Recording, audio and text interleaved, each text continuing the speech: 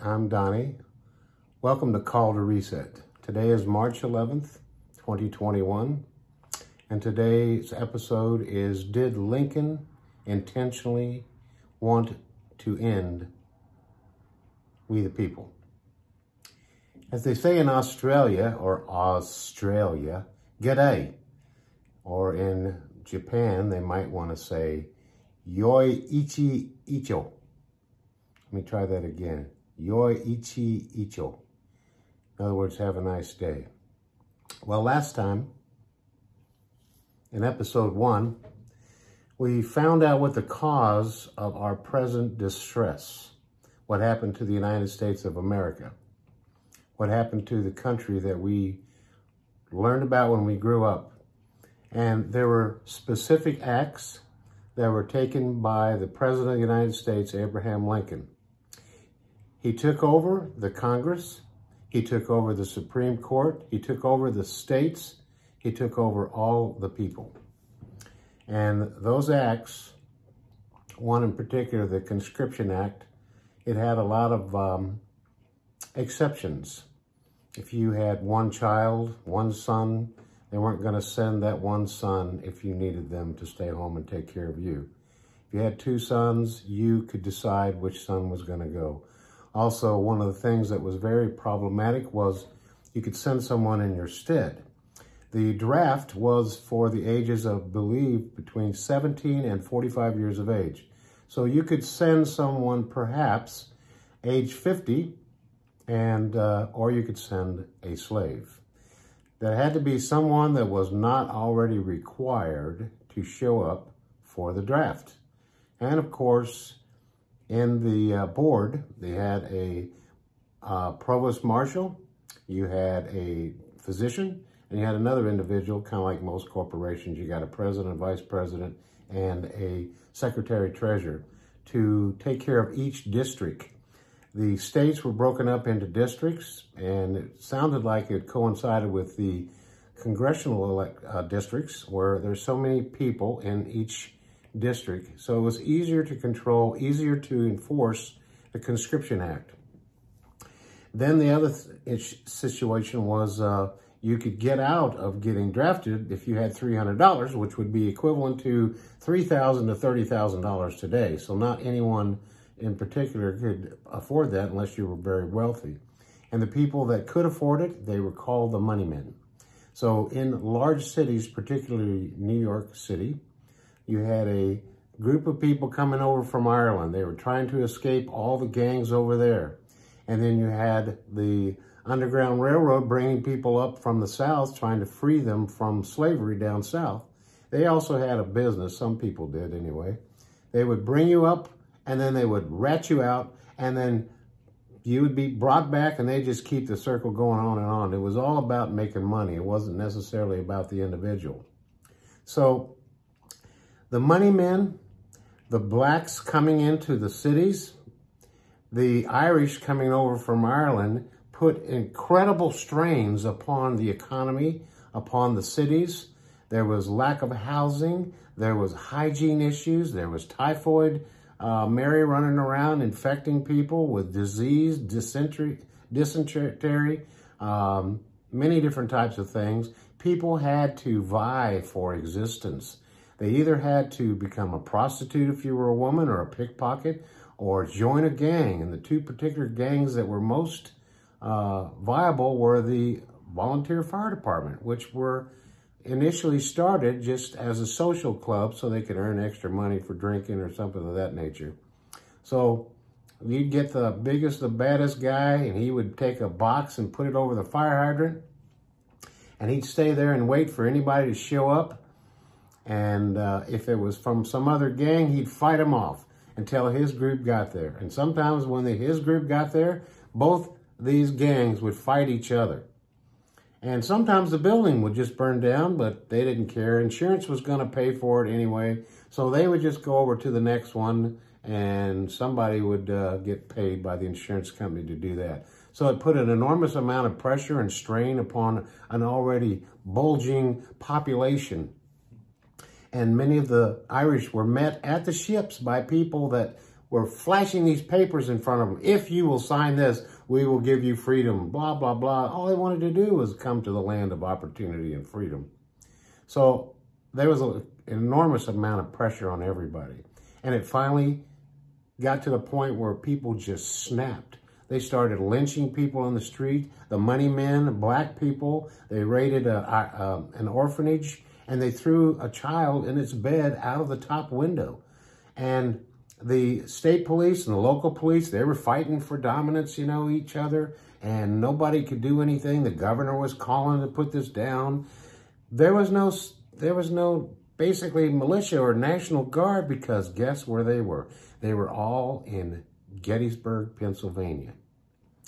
So this riot broke out, and if you ever saw Gangs of New York, you have an idea of what I'm talking about. But they didn't even get close to how it really happened. I mean, all the depth of it. There was so many different factors other than the Irish fighting the Protestants, the natives is what they call them. And, the natives didn't like the Irish Pope or the Catholic Pope. So it was just a consequence of this conscription act.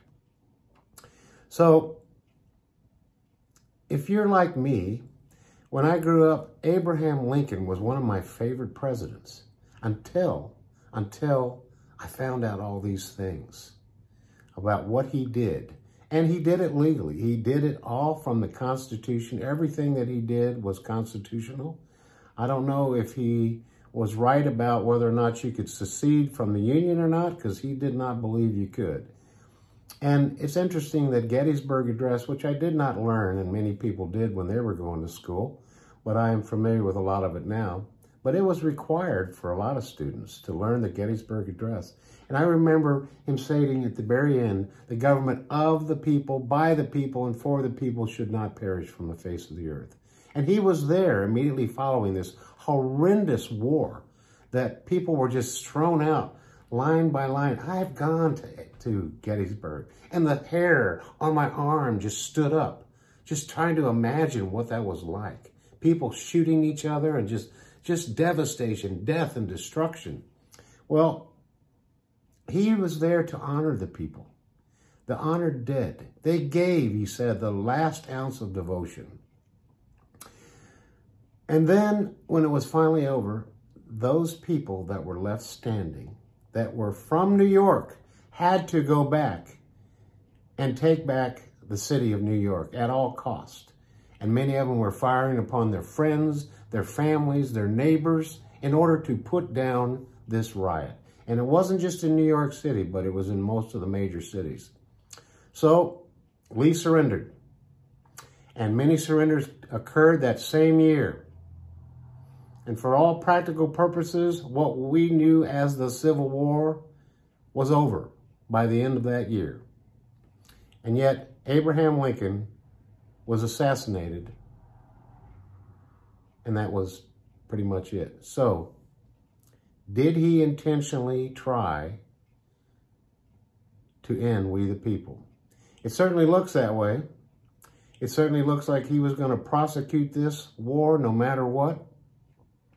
And yet, when they took Richmond, when the North took Richmond, which was the capital of the Confederacy at the time, Lincoln went through there. He actually went into the home of Jefferson Davis, the president of the Confederacy. He sat at his desk.